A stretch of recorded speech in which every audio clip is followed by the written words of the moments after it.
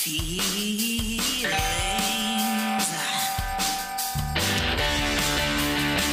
Welcome to Feel Feelings with Danny and George, the show that talks about feelings and the things that make you feel them.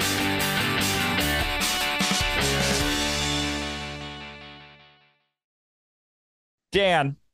Oh my God, George, I'm in Studio B for the first time in ages. Studio B, which is just downstairs. Yeah, it's no longer under a blanket in my bedroom. I have more rooms in the house, but I'm confined to my living room because this new pup will not leave things alone when I leave the room. Yeah. Hey, Dan, show us the dog. Oh my God. It's like a little turd. I need to get a baby monitor or something, because apparently when we leave the house, she goes nuts. When we're home, though, the sweetest little animal. You know who else is the sweetest little animal, but also needs to be monitored at all times?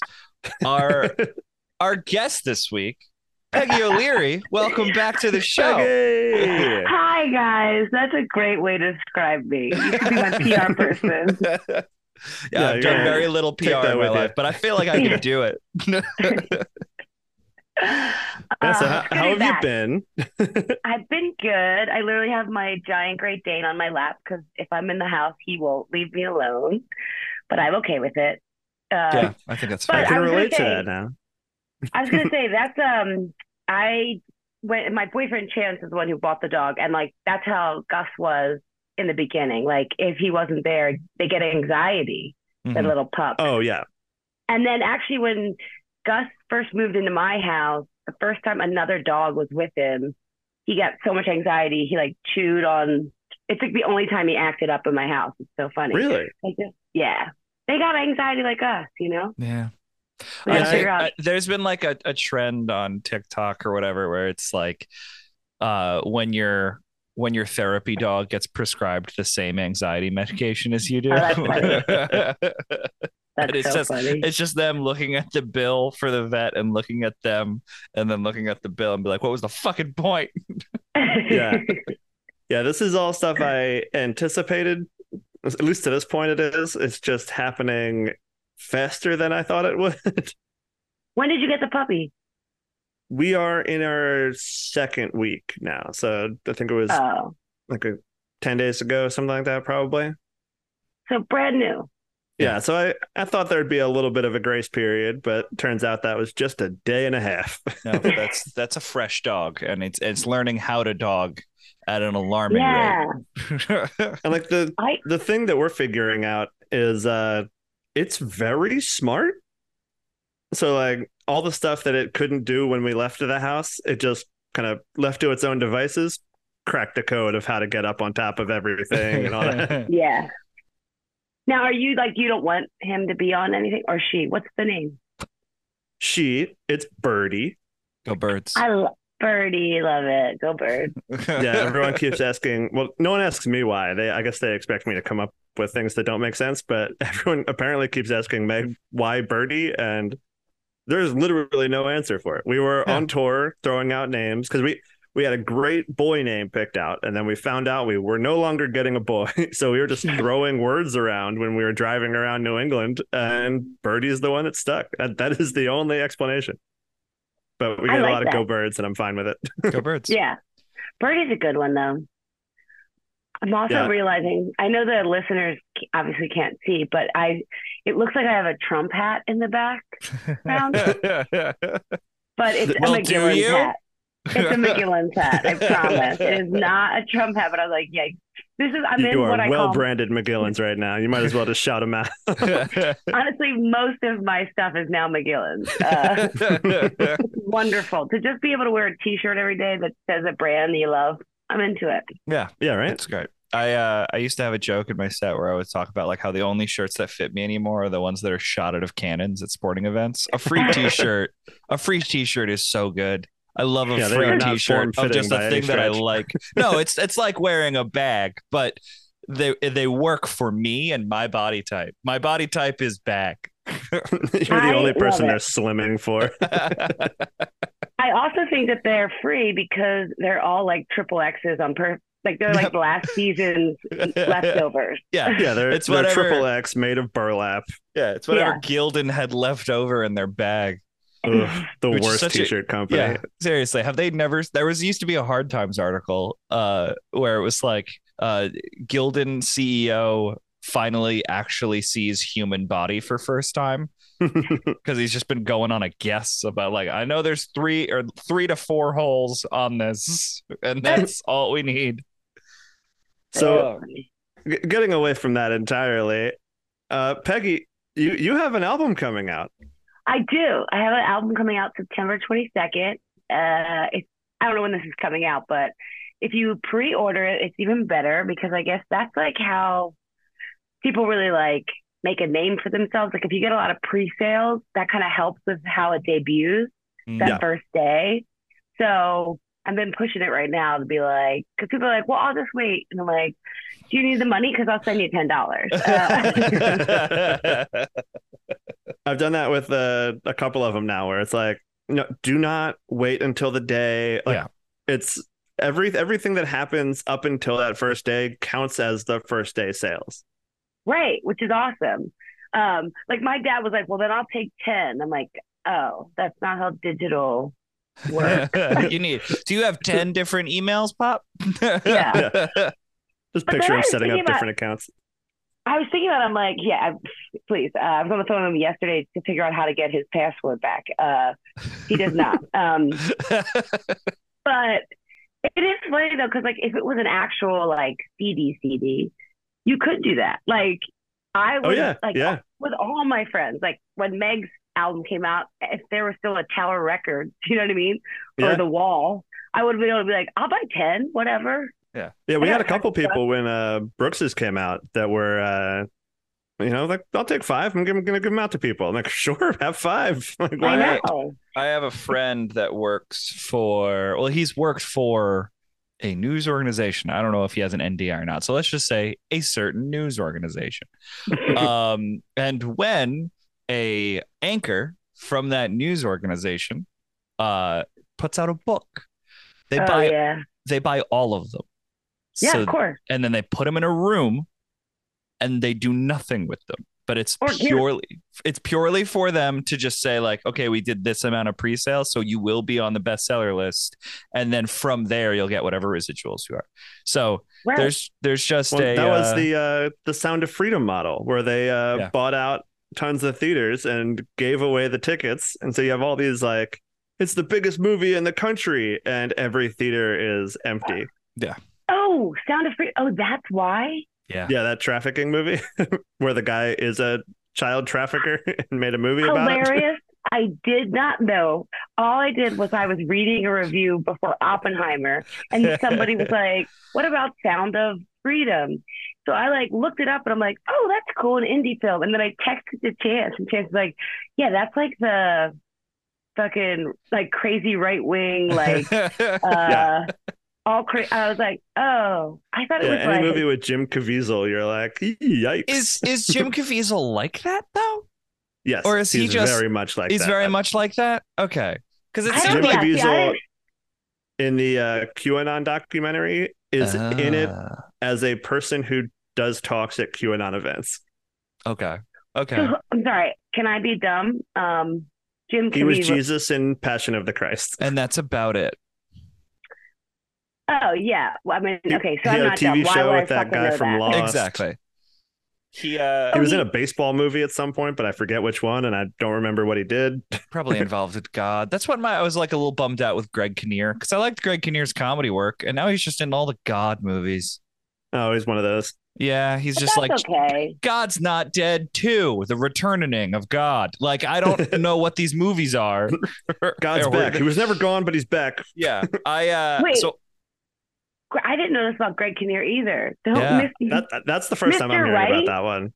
Yeah. Yes. Greg Kinnear is in like a ton of like Christian movies. And the reason why I know that is because for like 3 years of my life, I lived in very rural North Carolina in the mountains of the Smoky Mountain National Preserve. It's a little town called Franklin, North Carolina. It's beautiful.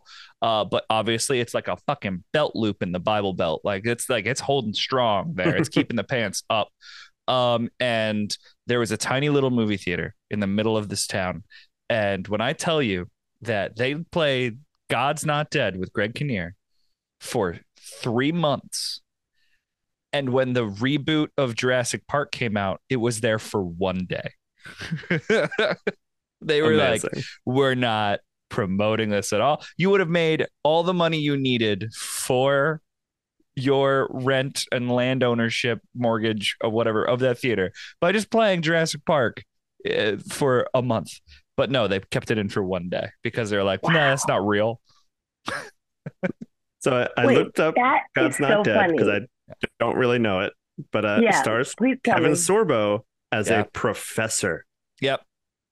Kevin Sorbo. Guys, you guys are listing the most white people, and I don't know any of them. Kevin Sorbo was Hercules on those on the TV show that was on after every Phillies game when I was growing up. I never watched an episode of it, but all the commercials were for Xena and Hercules. Xena. Oh, I watched like Xena the Warrior Princess. Yeah. That's the one. And then they had like a spin-off series about Hercules. Oh, well, Xena this was guy a named Kevin fucking Sorbo. hero of mine, so I know her. Listen, bring in some women references so I get this shit. I mean, Lucy Lawless rules. She's done a lot of fun stuff. You ever Kevin hear Sorbo of this has girl, gone the other Eleanor Roosevelt? Oh, Dean Cain is also in God's Not Dead. Is that too white for you also? Dean Cain. Dean Cain, I know. Wait, but also God's Not Dead too. Sorry to interrupt. Melissa Joan Hart and Jesse Metcalf. So they're still working. Yep. Yeah. Well, is it definitely like Christian propaganda, or did a bunch of Christians think it was gonna be pro God? I would imagine. Okay, here we go. An American Christian drama starring Kevin Sorbo. Yeah, so it takes itself very seriously, very pro God. Gotcha. We should make the parody of it. Us three. What was that TV show like? God Friended Me or whatever. Did you ever watch that one? No, doesn't matter. It was bad. I watched it at a it was bar like on after. Facebook? Yeah. Yeah, I watched it at a bar after a football game ended once. I was like, "This is what I wanted." I like all your references are after a sporting event. I know what a TV show is. I couldn't find the remote. I don't have time for serialized drama. Give me a sports. It ends after 9 innings or whatever, and I call it a day. But see, I feel like God Friended Me was more about like kind of had the same like log line as The Good Place. You know what I mean? A little bit, like, yeah.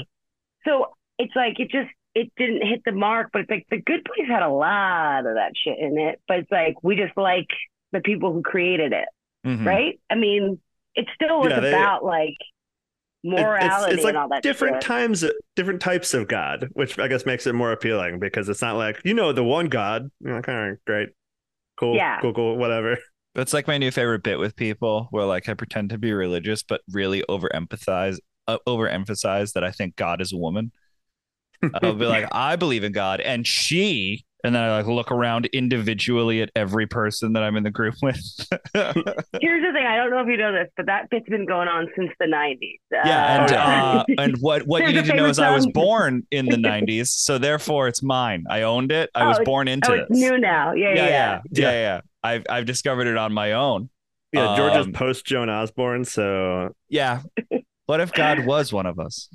Just a slob like one of us. You know what? I will say Joan Osborne had the killer before 300. She had the killer like nose ring chain to the earring vibe. That was cool. She stole that also from African people, but okay. Yeah, for sure. I'm talking about white women. But as far as white women go, honorary. Well, the Museum of Famous White Women. People were definitely doing that. Yeah, she's the embodiment of a British art museum. None of this is ours. All right, let's do some lightning round here. All right, are you ready? Round? Let's do. Yeah. So, wait, can I just say this? Like, should I do what, like word associations, or I just say what it makes me feel? It is kind of first thought, best thought. if there's an experience, like a whatever the first thing that Wait, comes is to it mind. first thought or best thought? Because that's very different in Peggy's brain. Because first Well, thought is I will leave always it up to bad. you because I'm very much in the camp of like, don't overthink it. Whatever your brain threw out there first is probably the right answer. I'm about to get But canceled. But also, then the Christians are going to love me because I kind of weirdly defended them a second ago. they are good people to have on your side. They show out in Yeah. numbers. Oh my God, how funny would it be if I get canceled by liberals and then I have to just become a person? But I'm in the reboot of God is Real or whatever the fuck it's called. God is Oh my God. Rising. Could God you is Back imagine 3. that But like he interrobang has a little article? sister. Fat cheerleader tops the charts because of Christians. Honestly, fuck yeah. They have no idea what's coming in the last couple tracks. Oh, God, that would be incredible. So for I you would and for love that. the listener, we're gonna go All, through all your Christian listeners. Mhm. I There's at can't least imagine we have any left, but if you're out there. two. So yeah, we're gonna go through the 6 basic emotions, just kind of lightning round, and then the ones that jump out to us, we will talk about after we go through all 6. So, Okay. what makes you feel? Let's start with disgust. Hateful people. What makes you feel fear? Everything in my life. Should I elaborate? Not yet. We will We'll get definitely there. elaborate on that one Okay. after. What makes you feel sadness? When I think about my dead mom. All right. I kind of anticipated that one. I could have just written it already. What makes you feel anger? I saw the album recording. You right now. You right fucking now. Oh, you knew my brain, Dan? Oh, because you read a couple posts on Facebook? Fuck off. I believe we've even talked about it before. I know. I'm kidding. What was the word? Anger. Hate anger. What angers me? My sisters and my family. Yeah. The most honest answer. What makes you feel joy? Gus, my dog Gus, and my little house, my little life. I love your little house. What makes you feel surprise? When a comic I don't think is funny makes me laugh. Like makes a good joke. That's good. Oh man, I want to start there and be like, name names. No, I wouldn't even know. I That wouldn't was even know. very funny of you, George, to take that on yourself. I know what I am. I'm a subpar host, if anything. I'm not supposed to keep people laughing. I'm supposed to get people up. Yeah, let's move this show along. And that was terrible. And coming up next. So let's start with the anger at the family. What is it? Is there something like recent going on, or just kind of the ebbs and flows of family life? They jealous of your album? Well, that is like a first thought, and my best thought wouldn't have been that. But it's like I think the only person besides I would say like a man talking down to me, give me a second, I'll do it. Yeah, you already did. I mean, I was the first answer on your anger, so. like it's a visceral anger because I think it comes from being the youngest, and there's just like some things. Also, like I'm the youngest of 6. It's 5 girls, 1 boy.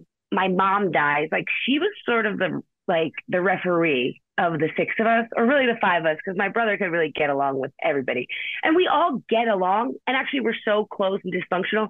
But I mean, there's nobody who could like hit me in the jugular on a Sunday when you're having bacon and having a good time, like one line that they weren't even intending. Like it could be simple, like, oh, remember this.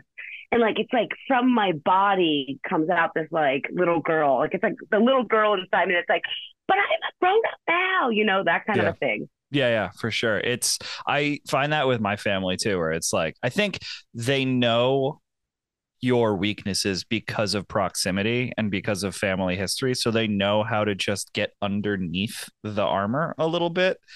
I think that's for a lot of people, but I've thought about this a lot since my mom has passed. Like, it's actually the opposite in my family. It's like, because I'm not saying they don't do work on themselves. It's like, that's not their priority. Like, I'm a single woman who's only been in a relationship for 3 years. I have a dog. That's the most important thing in my life. They're like taking kids places and they're doing all this. And then I'll come in with like something like where I've had this profound thoughts about our mother or whatever the bullshit I'm doing. And then they'll say like one thing, like, it could be so simple as like, Peg, can you just go get me a glass of wine? I'll be like, no.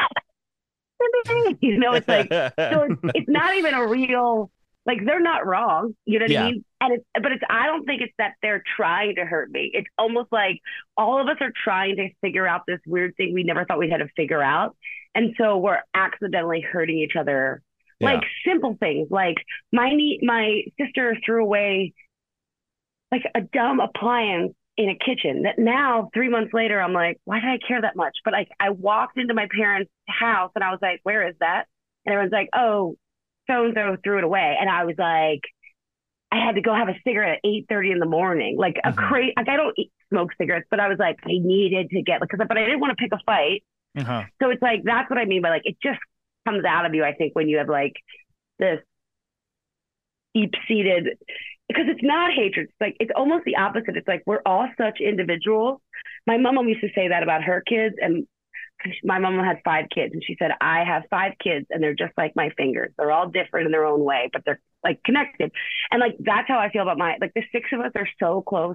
We're obsessed with each other. We are on 15 group texts at all different times. Like, we go to my niece's like things, like they're the most proud of me about this album. But then it's like, I'll say something and they're like, why would you say that? That was so rude and offensive. And I was like, oh, I thought that was funny. Yeah, I forgot I wasn't with my guy friend. Like, I wasn't with my comic friend. Well, no, that's a tough thing too, is like the comic friend, like is anyone else in your family like creative like you? Like, do they do stand up or music or anything like that? Or they act, or is like just you? It's just me, but we're all performers. Like, we used to, like, they were all cheerleaders. We're all dancers. We used to, like, at my sister's weddings, we'd make up, we call them the kitchen dances, and we would all make up dances. And then, like, we literally would perform them at the weddings. And like, that would be the highlight. Like, oh, I can't wait for an O'Leary wedding. Cause it's like, really what's the song this year that they're going to add? And like, so they're all very performative. They're all funny. They're all, and they're all very like, you can't forget them. You know what I mean? So like, they're not like creative in the way that I am. Yeah. Well, that's what kind of what I was saying, where it's like, you have dedicated your life to creative brain, and they don't have that same wrinkle in the brain. And so when appliance is thrown away, it's like, oh no, this appliance was like part of my existence and my understanding of this room. It's a character in the story, and you just wrote off the character. What's right? What I'm saying is that you have autism. And I mean that with love. same ADHD. It's great. It's a good time. Yeah. So no, it's this weird creative mind thing where like that represented something, but no one else. It's not that they don't care. It's that it didn't have the same resemblance. Like, they didn't realize how important that is to you. Yeah. You know? And I do the same thing to them. Like, I will think I have given this like heartfelt speech or try to explain why I might have reacted this way. And then like 2 weeks later, another sister will be like, well, you do know from this angle what it looks like. And then they'll say it. I'm like, okay, yeah, from that side of the story, you are correct. I was a little brat. I was being a total selfish asshole. And I made it all about me. Yeah. I think a connection in my life is that I like things, like I like stuff to be around. I mean, behind me, you can see, I like stuff. And Casey does not. So a lot of my stuff is always on the chopping block for things. And I have to explain to her that like, well, no, like this is really important because I got it when I was a kid because I was really into Egyptology because of the movie The Mummy, and like this is like a part of my childhood that I love. And then she has to explain that it is a 6 foot tall Egyptian sarcophagus that we don't have room for in the house. Yeah. I know it holds. You can't find space for it's that. at my parents' house from now on because that's not allowed in our house. but like, yeah, there's no place, and it doesn't make sense in our house to have a 6 foot tall King Tut replica sarcophagus that holds books. Like, there's no reason for it. Well, there It's you go. fucked. It's functional. I've had these arguments, and I've just decided to stop. But yeah, it's like it's a whole thing that like people have to it's understanding the outside world versus what your insular world is, but I have the same irrational anger and upsetness with my family and friends and stuff, so I get that wholeheartedly. I want to talk about something real quick on the family drama front. So we've talked about kind of the nature of my job taking me to a lot of different places and a lot of things that I can't talk about specifically, like the who's and the where's and all that kind of stuff. If this show is called Name Names with Dan Getz, it would not be possible. Yeah, it would not have made it 3 years. Happy anniversary. But the classroom that I am subbing in for this week, there is a little girl. It's a kindergarten class. She is the daughter of my brother's ex and the guy she left my brother for. And the two of them are still together. I don't hold any sort of animosity towards either of them. Like, it was just my brother's relationship was not one that should have worked. So the fact that like she got out, I'm like, good for you.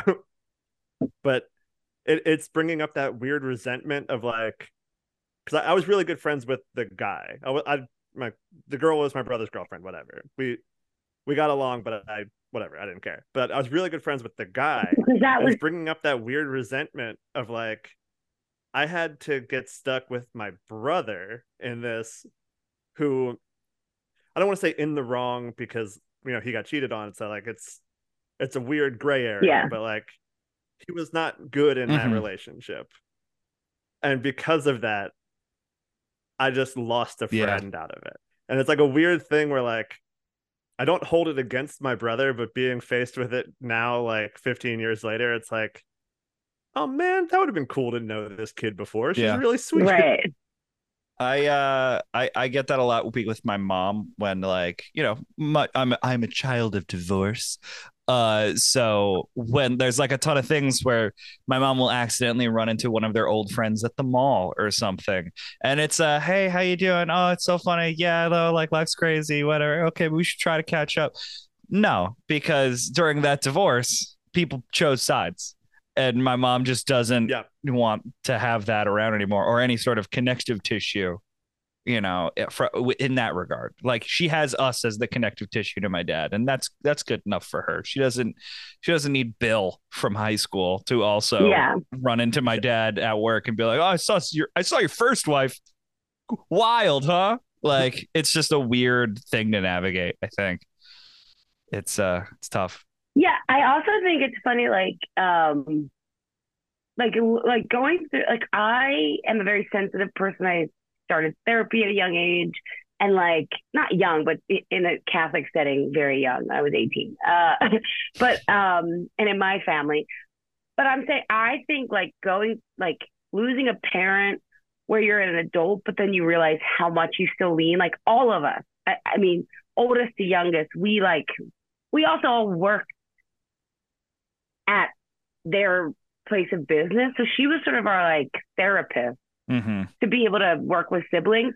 And it's funny, like afterwards, to be like, oh, damn, I guess we all weren't adults. We really were still hanging on mommy's word. Like, it's like almost like, who do you fucking call right now when so-and-so is being mean to so-and-so, when you like want to be neutral? And that's another thing. It's like divorce and stuff like that. And especially in a family of 6, it's like, there is 6, but Tommy is like never included. And I feel like I always was a deciding factor in it. Sure. And I always want to be like, I I can see all sides. And like now they're like, you're not our mom. You can't see all sides. And I'm like, I know. But if I'm the one who's getting like, who's in a fight, I also would do the same thing to them. Like, don't do that. So you pick a fucking side. And it's like, it's so funny how like childish everyone gets when like, because it's all emotion based. Like, it's so hard to not take that away from a divorce or a death or whatever it is, or like a problem. I feel like he thinks I'm actually like, Gus is here more because I think he thinks I'm actually upset because I'm talking like sister. He's like, Peggy needs me. I gotta sit right here. No, your heart rate is going up, and he's like, time to signal. Let's calm down. Pet the Peggy, dog. Calm down. Pet the dog. Hands are moving too much. Calm your boots.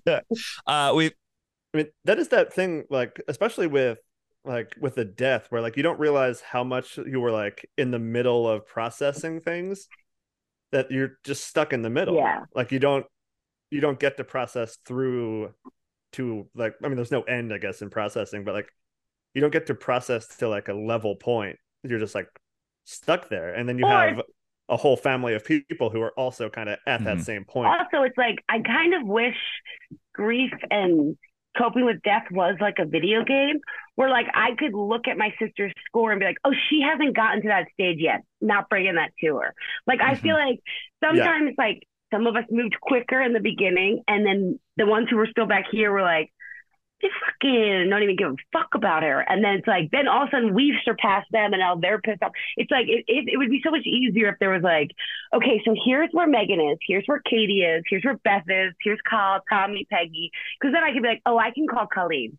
She's been through that stage. Are you guys?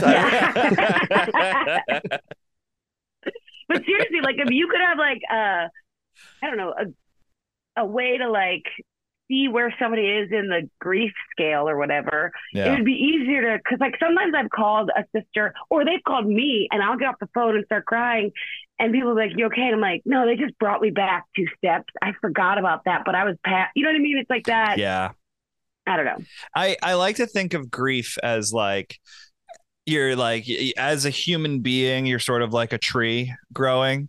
And then when grief hits, especially something as heavy as that, it's just this like lightning bolt that strikes it, and then that tree is done growing for at least a little bit. Like everything just sort of zaps and gets stuck in. Also, which way does it break? Like, did it break in the center?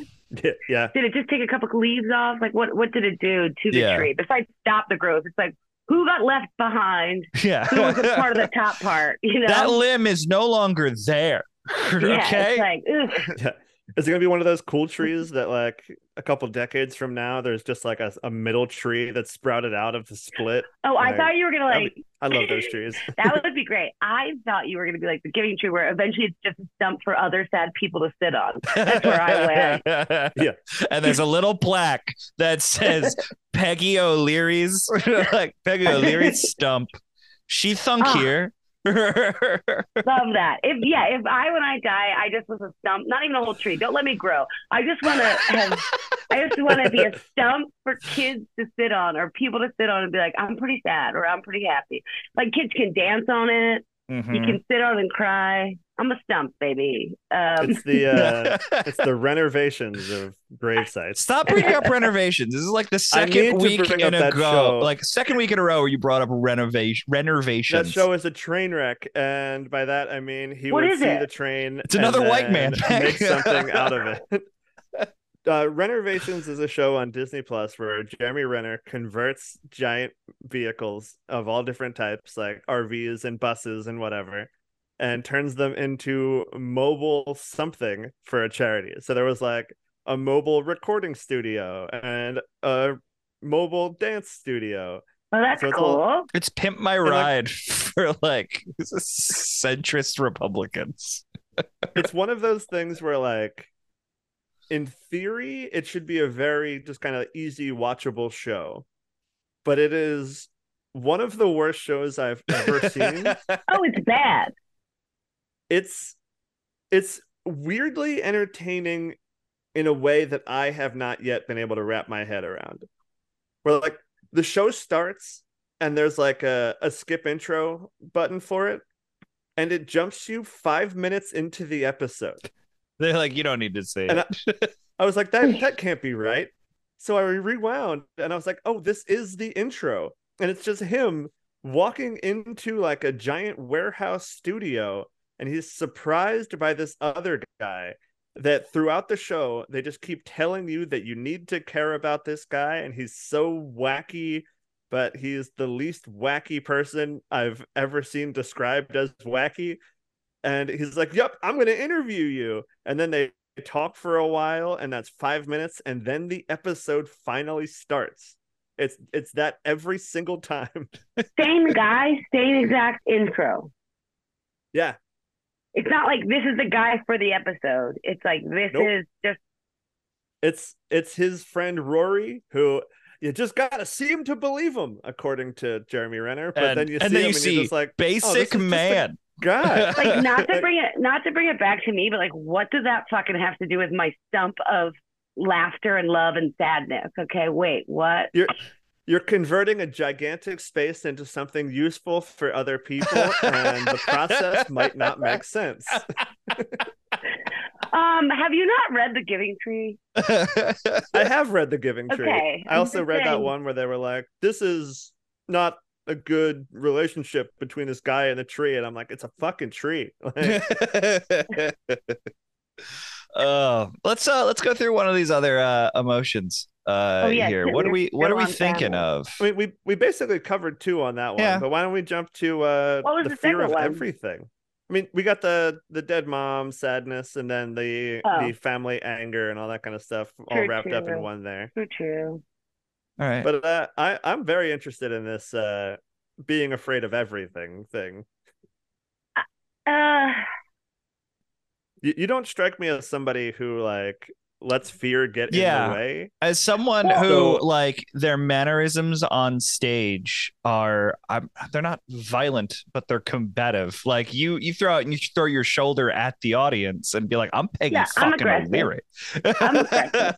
Yeah. I mean, I guess fight or flight is a fear response, whichever way you choose. Yeah. But still, well, so that's what I'm saying. Like, I think everything a little bit all the time I'm afraid of. Like, I'm fearful of what the next move is. So like, I think when you live in that, a lot of times it's like you do react. Like, I'm an impulsive person, and I think that comes from a fear, and from being like, when I was younger, indecisive or shy or whatever, that never helped. So it like early on, it was like, lean into it. Like, if, all right, just go towards the fear or whatever. But yeah, I mean, like, I know on paper and in my like smart brain, on the brain that like talks to you. None of us use our smart brain. But I'm saying like, on that, I know that I'm good around people. I know I can get along with a lot of people. I know that I can have a conversation with anyone. I am a great waitress. I can do this or that.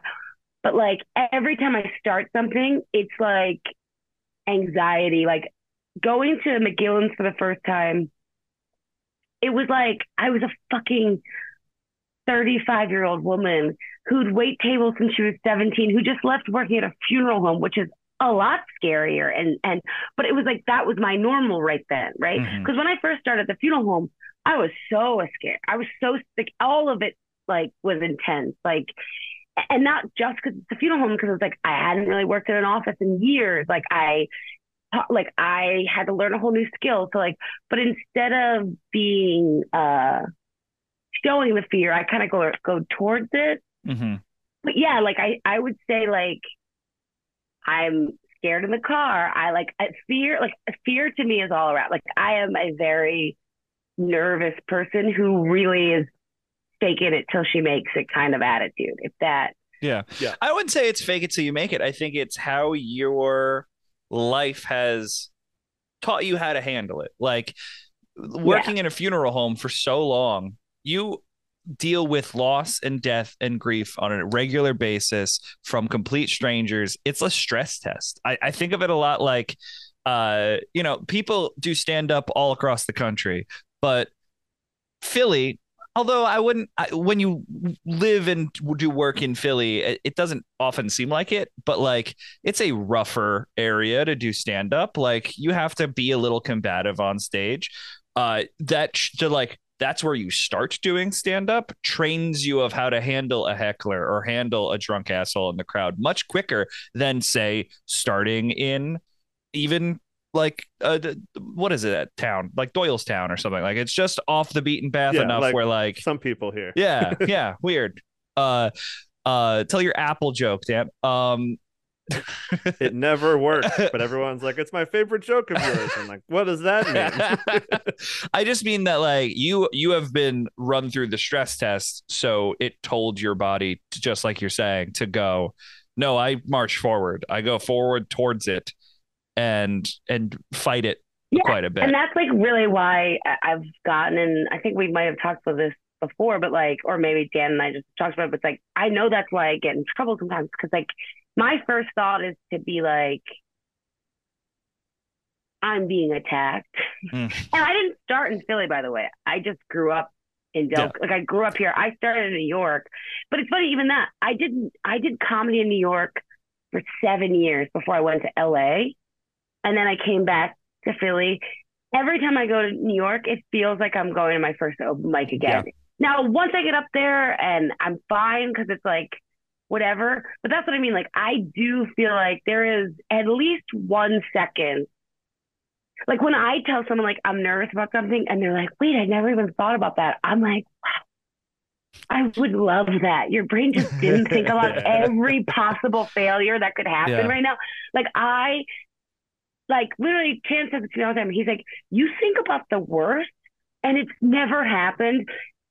And then you pull back and you're like, okay, I can do it. He's like, and then the worst thing happened, and you kind of were like, all right, we're gonna get to see my mom die, and let's do it. It's like, it's very well, no, you prep for the worst. I do the same thing too, where it's like you always, like in the back of your mind, you just keep the worst in mind running in the background, so this way, when the worst does happen, you don't freak out. Like you're just you're prepping for it. I do the same thing where like I think about all the the mindless, crazy shit that can happen in my life for getting up on stage or just doing anything. And this way, like when it does happen, I can just disassociate and be like, no, we've trained for this, boys. We, you go off. I find it very interesting with the New York thing too, because also that analogy applies where like New York is a crazy place to start doing stand up to me. It seems you're really like an open micer until you're famous. Yeah. So like I'm still an open micer there, which I guess technically I am just with an album. Yeah, but available soon. But pre-order now. Please. Pre-order now. I went back to the town that I started doing stand up in North Carolina, and it was terrifying because none of them remembered me. One person remembered me. He like leaned in and went, "Hey, you've gotten really good." Because they remembered me as just someone trying it. And it wasn't a vast scene like it is in Philly or New York, where like they had 12 people that were comedians in Asheville, North Carolina. They did not need a 13th person to be a comedian in North Carolina. Like their things were done. So to go back and do that, it was the most terrified I've ever been. It was like the first time getting up on stage, and then the first time coming back to that stage was terrifying. That's how I felt going to Boston on this tour, where like I didn't start performing until after I had left Boston, but I had left in such a like rough emotional way that it was like all kind of coming back to me as I was getting like into the city, and it was like, I don't know how this is gonna go, but like instead of letting it hit me the way it did when I lived there, I just kind of used it, and I had 2 great sets, and it was like, oh, this feels better. Yeah. Like I can use this productively, which is a thing I've learned in the decade or whatever since, but like it was just such a sign of like emotional progress, but also having gone through like the stuff leading up to it. It was like confirming that like, yes, there's still work to do, but you have done work. Yeah. Well, of course. Well, and that's the other thing is like, I really do lean into my fear, and even like tweaking like when I'm actually sad or I'm actually in an angry mood, I really have to put in my head going on stage, like, use that energy to make people happy. Or so, like, because sometimes I wouldn't do that. So like I would use this aggression to like tell the joke, but I could tell one joke one night and everyone's like, "Whoa, we really thought you were going to headbutt us." And then the next night I do it without being like, "No, you're not mad at anybody but yourself or whatever." And like, you know that that line is funny to you. So let them know it's funny. If you actually just say it like you're going to headbutt them, they're just gonna think that you're like, so that was even something I had to play with, where it's like you have to use that emotion, but then you also have to be like, tweak it in a bunch. So it's like, I love that you went through that in Boston, because it's like you could probably like sense memory is like so amazing, where you could actually re-feel that by going on stage, but you know, and Delco or Philly or New York, whatever, and just be like, what was that feeling like? Where you're like, yeah, I can do this. And you put that same energy, but into like happiness. But like sometimes I think you have to like, I mean, there's been so many times I've been on stage where people afterwards are like, oh, I really thought you were angry at us. And I'm like, my bad, because I wasn't. That was a me problem and not a you problem. Yeah. I mean, there really is no better way, or like more productive way towards your own kind of positive emotions than creating it for other people. Yeah. Because like you don't necessarily have to process it in the immediate. You're kind of doing it in the peripheral, and then when you see the positive effect you have on however many people you're talking to, it's like, oh no, I'm good. Like this. Mm-hmm. Yeah. It might not get you all the way there, but it moves you back in the right direction. Yeah. I think it's about time that we spin this wheel and see what we're going to talk about in the second half. Dan, get our intern in here to spin the wheel for us.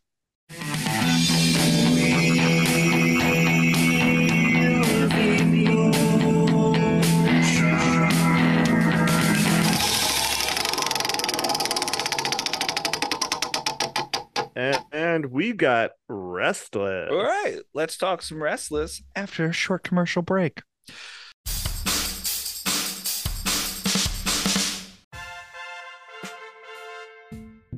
Hi, my name is John Koppel, and I want to tell you about my new podcast. It's called Peaks. We'll be discussing the most interesting peak periods in the lives of people that have dominated pop culture. Early subjects include Ben Stiller from 1998 to 2001, Macaulay Culkin from 1990 to 1994, Britney Spears from 98 to 2003, and Eddie Murphy from 82 to 88. Yeah, we're going to do Eddie. Each episode will feature a new guest and a new subject. We'll talk about what the greatest moment was, the biggest flex, the toughest competition, what ended it, the bounce back moments, and much more. Every episode will be packed with entertaining clips, interesting facts, and passionate opinions. So if you want to hear about the most groundbreaking, influential people when they were having their biggest impacts on the world, subscribe to Peaks wherever you listen to your podcasts. Thank you.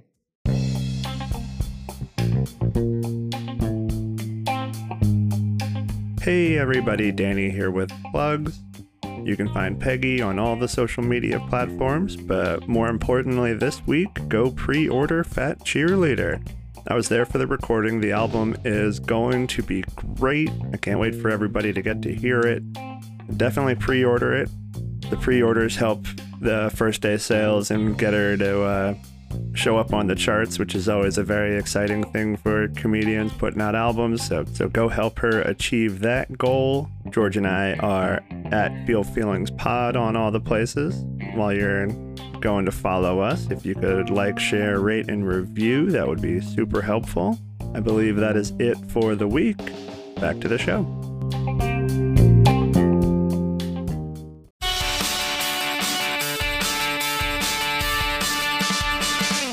All right, we're back.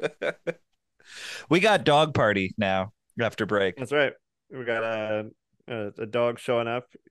he used to show up so much louder. So it's weird that he's sneaking into rooms. Yeah, it's because now. so Iggy has an anxiety thing where if he hears like if me and Casey are outside and he knows that he can't get outside, he'll lose his goddamn mind. He's just every 30 seconds barking. And it's not like a rough bark. It is one loud every 30 seconds. Yipe! It like hurts your remember me. Yeah, it hurts your feelings. And he's like, I hear you, but I can't see you. Yipe! That's so cute. Yeah, Gus is like that. He freaks out. He can smell us like from a mile away, basically. So I know when Chance is coming home before I know he's coming home, because he'll just start freaking out. I'm like, all right, Chance is on his way. Yeah. He's turning the block.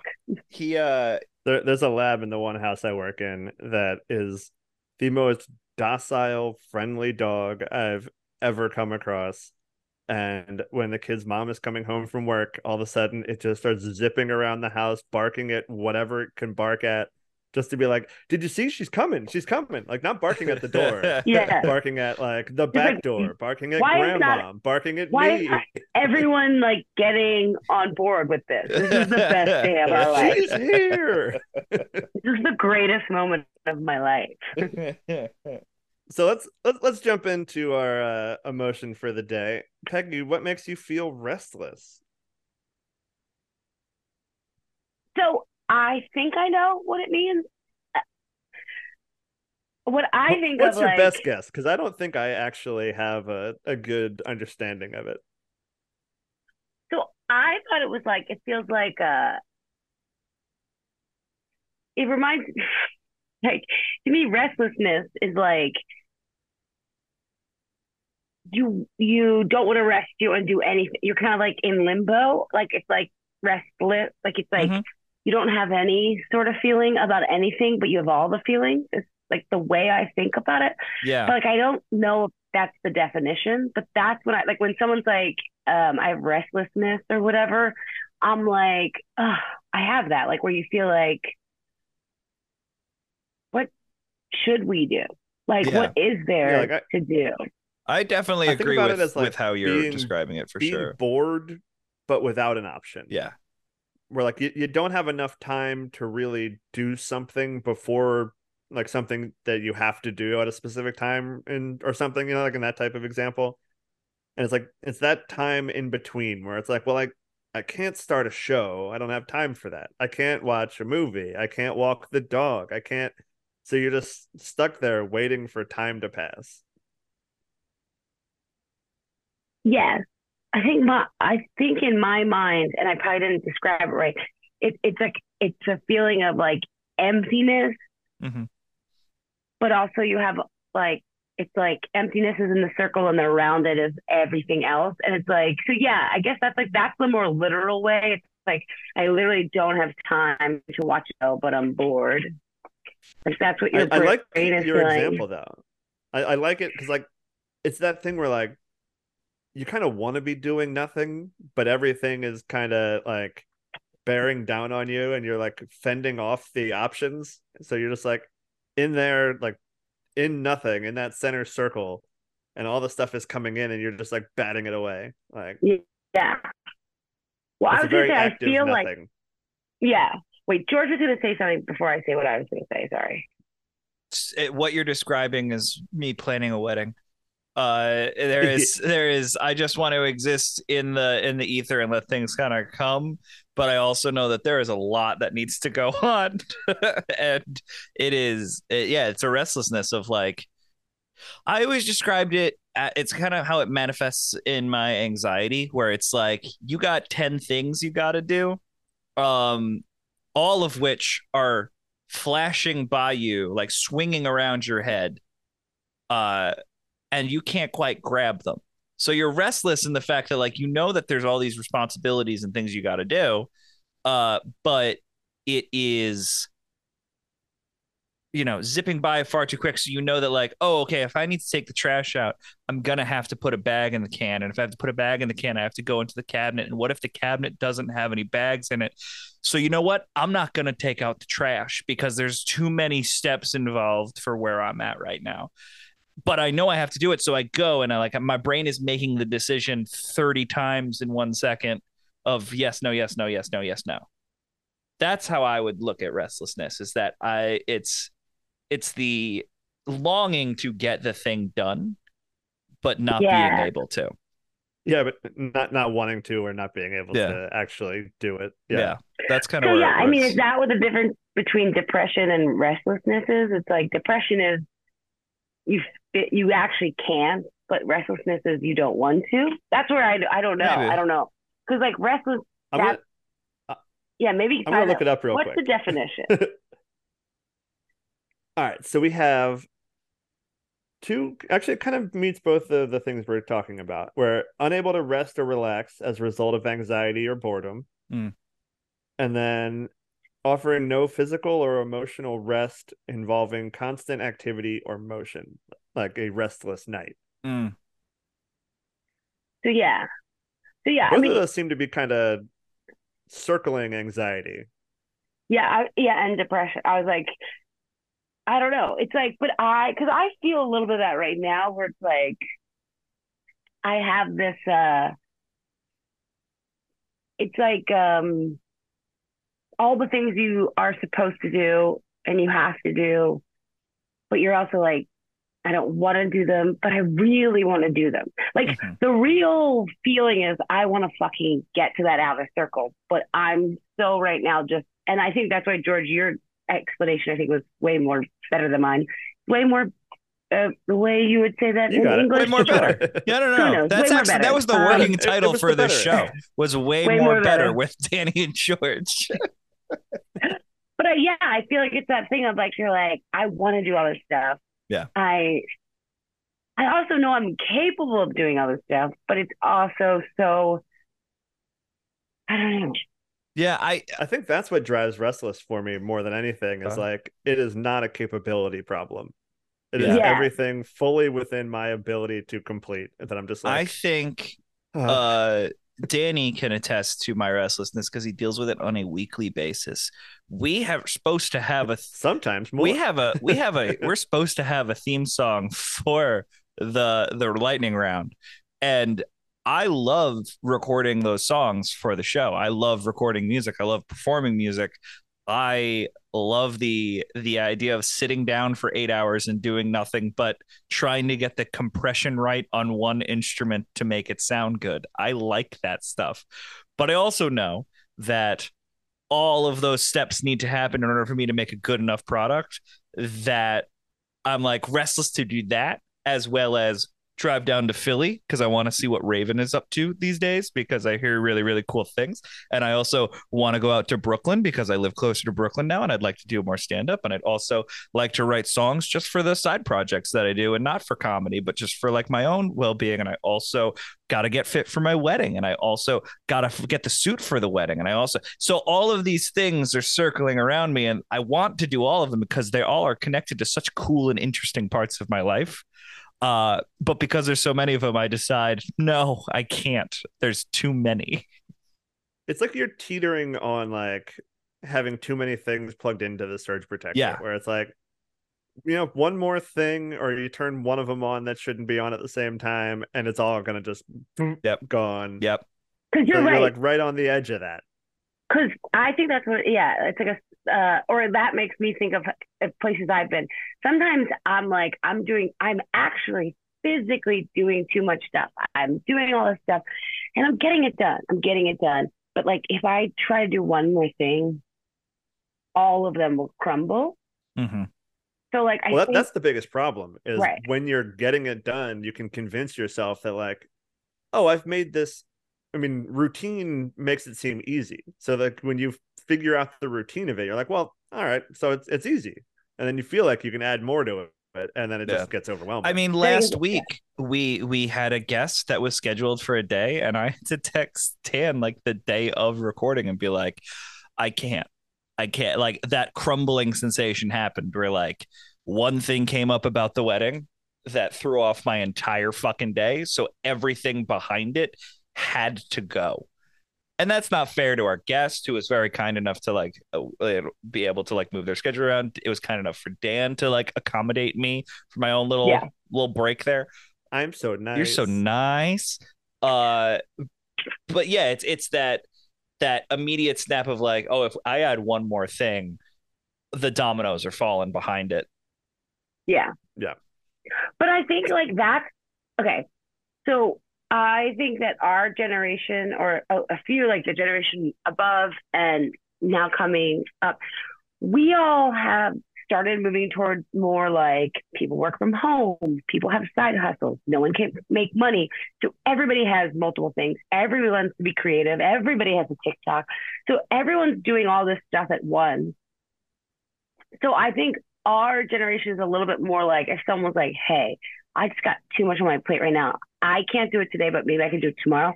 I think all of us can get that because we don't have a 9 to 5. So it's like, I don't know what the fuck you do all day. You don't know what it's like, whereas like my dad or even like some of my sisters who are like a little bit older, like they're like, but you just work at McGillen's for a couple hours a day. And I'm like, yeah, you're actually right. That is what's giving me my money on a daily basis. Sure. And on that scale, you're right. And I'm wrong.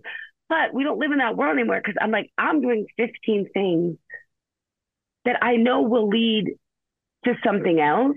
Mm-hmm. And then it will lead to 15 more things. Right. But then the thing that like actually comes down, right? So it's like, okay, well, the wedding's not stopping, but you going to Raven for a night, you can do that next week. Like the podcast, it doesn't necessarily like it should. It's better for your like fans and the listeners that it comes out exactly, but there's no one telling you to do it. Whereas like, that's what I mean, where it's like sometimes like the quote unquote real life is the real life steps in and goes, okay, actually I want to be creative, but I know the whole time in the back of my head, I'm going to think, oh shit, I have a shift now, or oh, I got to plan this thing for the wedding. So it's like, I think our world is very creative. And the moment you're like, I don't think I'm going to be able to have this conversation, Dan's a good co-host because he's like, yeah, I don't want to have a conversation if you're literally listening to something else the whole time, like in the back of your mind. Mm-hmm. I mean, it would go against the whole kind of theory of this show to be like, no, put your emotions away. Yeah. You cannot have that. Yeah. That's so funny. I didn't even think about it like that.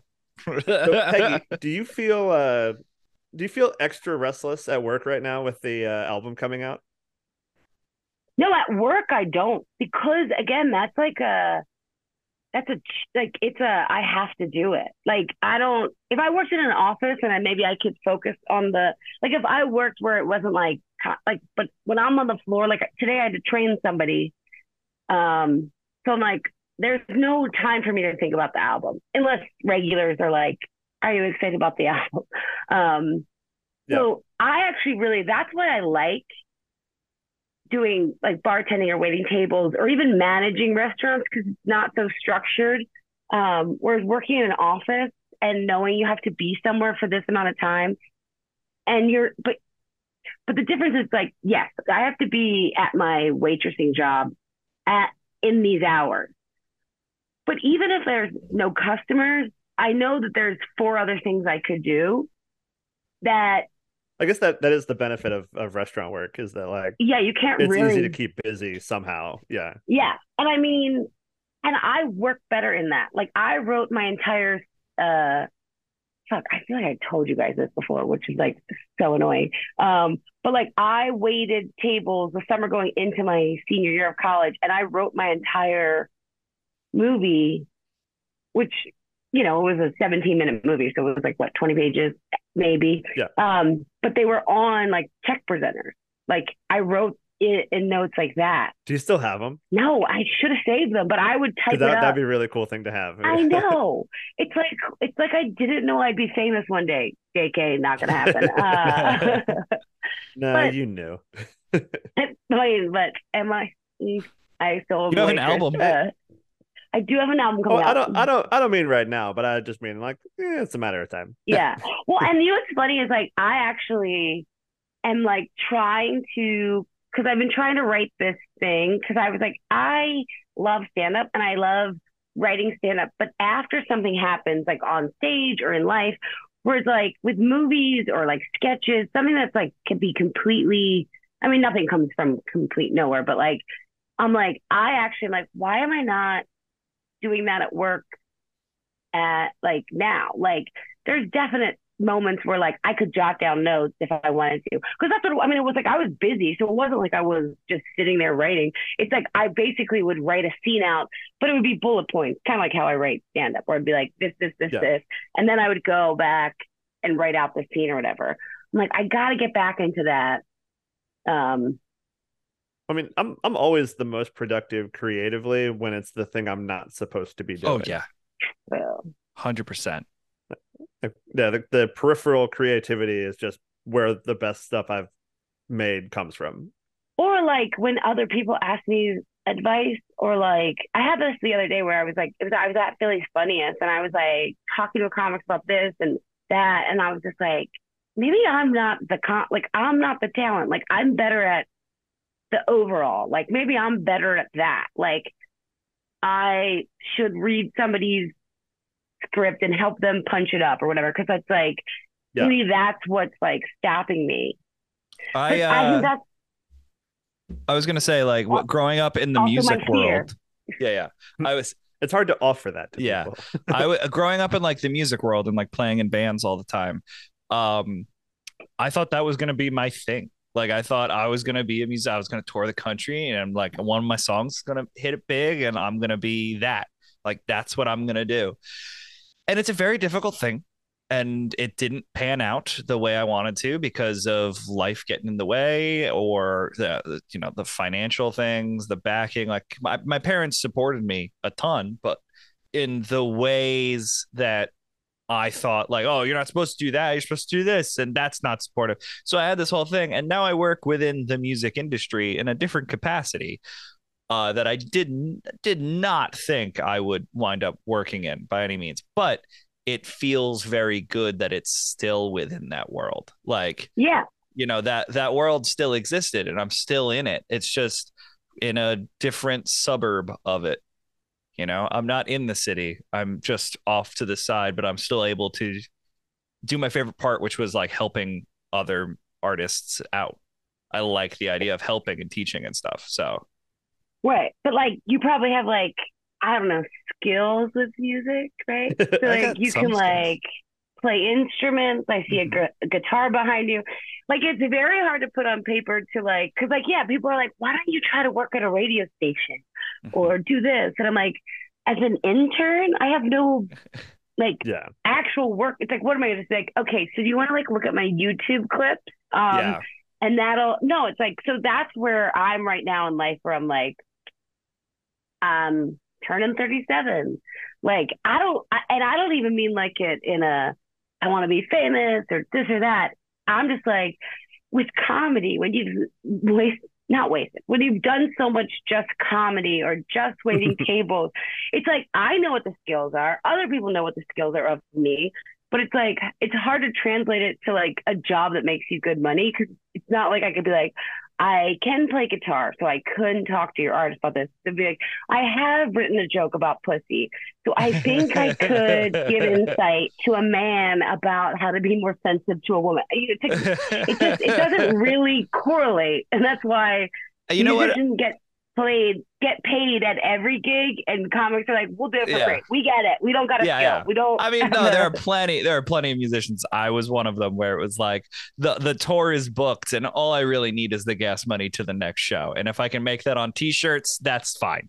So like there was no guarantees or anything, but I will argue that how do you get the money to make t-shirts? That's what a comic was going to say. Mother. Bar mitzvah money. So, but I will argue that I hate to use the same example, because by no means am I on the level of the Peggy O'Leary, but I think comedy does help in certain respects. Whether Listeners, it's good I made a weird face, just so you know. I did not like that he said that, just before he goes on. I don't want anyone to think I was like, she didn't just outright accept it. the Mount Rushmore of Literally, my comedians. fear It's just all went inside me. I literally, my face, if you saw my face, you'd be like, oh yeah, she does get fear. but like I just crossed my legs for the first time during this interview. I am nervous. she's collapsing in on herself.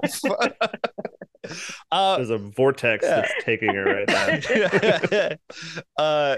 I just mean that like comedy writing, joke writing, yeah, sure, it's very tough to walk into a job wearing a nice shirt and slacks and being like, I think my career in comedy has helped me do this, this, and this, because there's nothing tangible holding it together. You know what I mean? But however, I have gotten out of so many things at the job that I do. I work customer service, which is not a job I want to enjoy doing. And I don't technically, but I can diffuse a situation. I don't technically enjoy it. Yeah, I just technically enjoy it because I can use humor to diffuse, like I can use charisma to diffuse an angry customer because something got sent out weird. George, are you just customer service for like Guitar Center?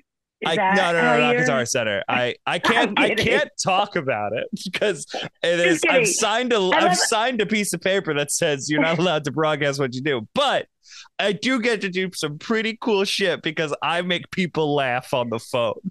No, I know. I'm kidding. I'm just like, when you said customer service, I was like, oh yeah, wait, I can do that. I meant like I wanted to go. It's not a great paying job. I just recently found out my fiance gets paid like 3 times as much. There it is. 3 times as much money as I make. Wait, you just found out? I told her how much I make, and she said that's one of my jobs. That's less than one of the jobs that I work. And that's why. So is it 3 times because she has 3 jobs, or is she like one of them is a real job, like pays a good salary? Well, I mean, she's been on the show before. One of them is spin, and one of them is real estate. And her spin instructor job pays more than my current job, which is her side job. Gotcha. Also, did you think it? I guess I think it's funny that you got engaged, you're getting married, you have all this in the pipeline. You're like, today is the day I found out. Yeah. It wasn't today. It was about a week. I've always known she's made more money than me, and I'm fine with that. Let me be a house husband. I'll cook. I'll clean. It'll be bad. I'll be bad at it. I'm bad at cooking. I don't clean very well. It'll be bad for a long time. It's not gonna be great. But like, oh, honey, you go get that money, girl. You make our lives the best, and I love you for it. Oh, great. Well, on that, I think it is about time we hear what everyone on the internet said makes them feel restless. Let's see what they said.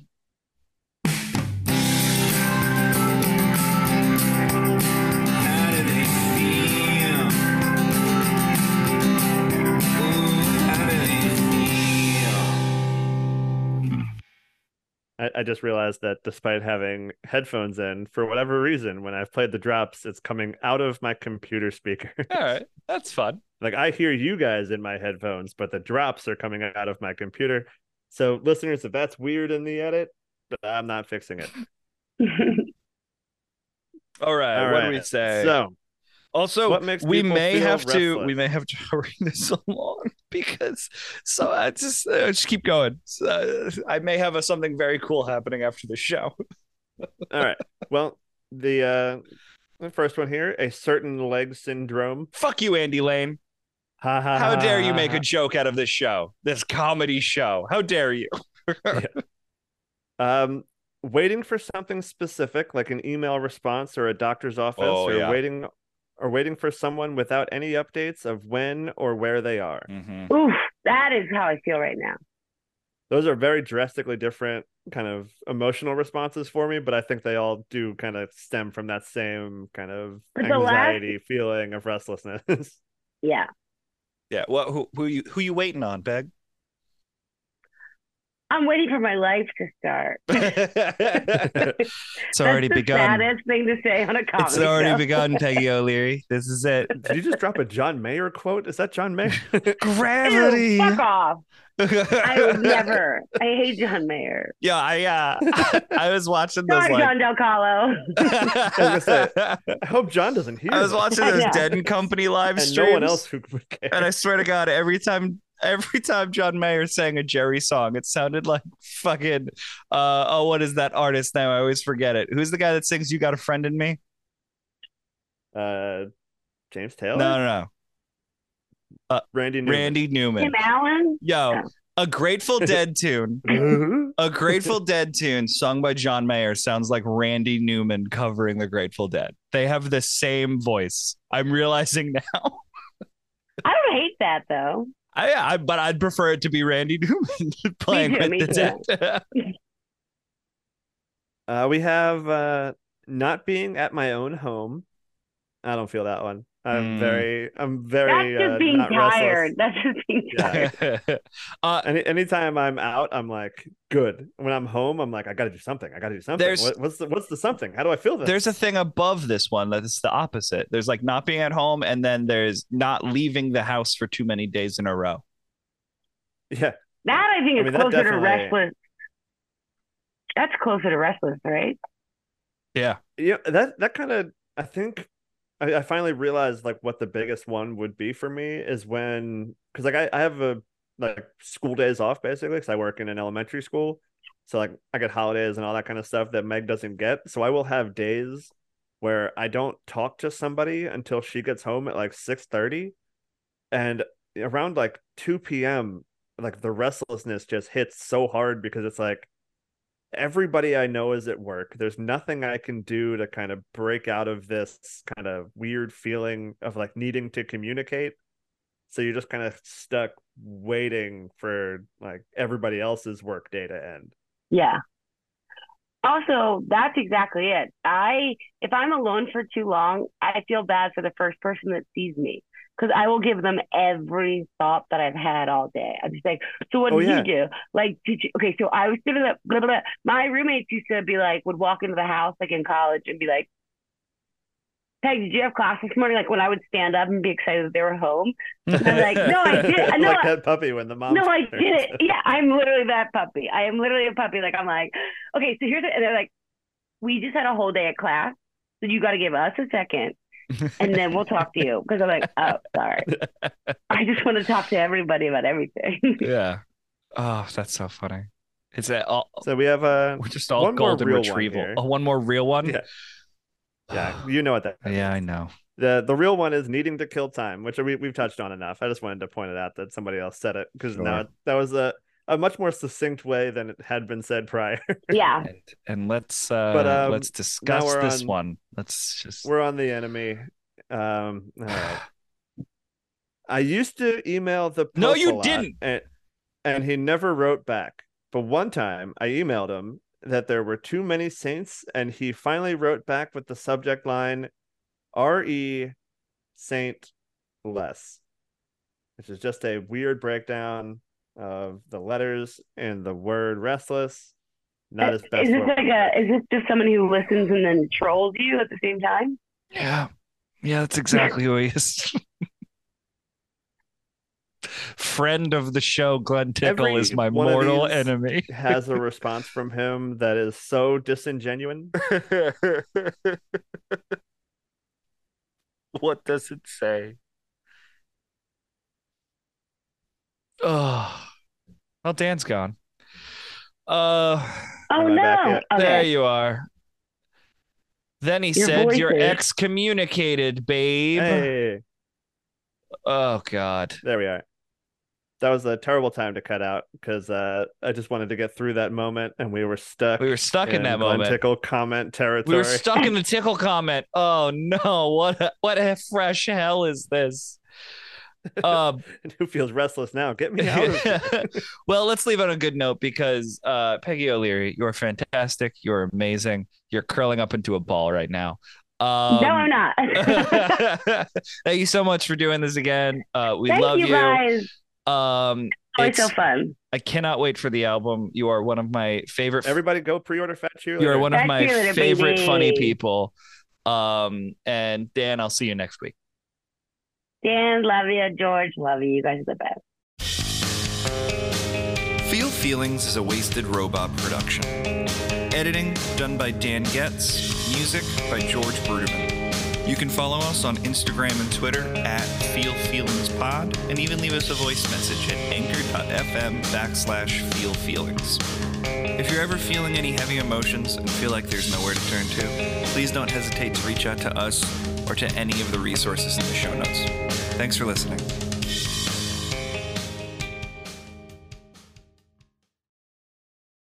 This has been a presentation from the Wasted Robot Network. For more information and links to other shows, please visit www.wastedrobotrecords.com/podcasts. We're such a professional show.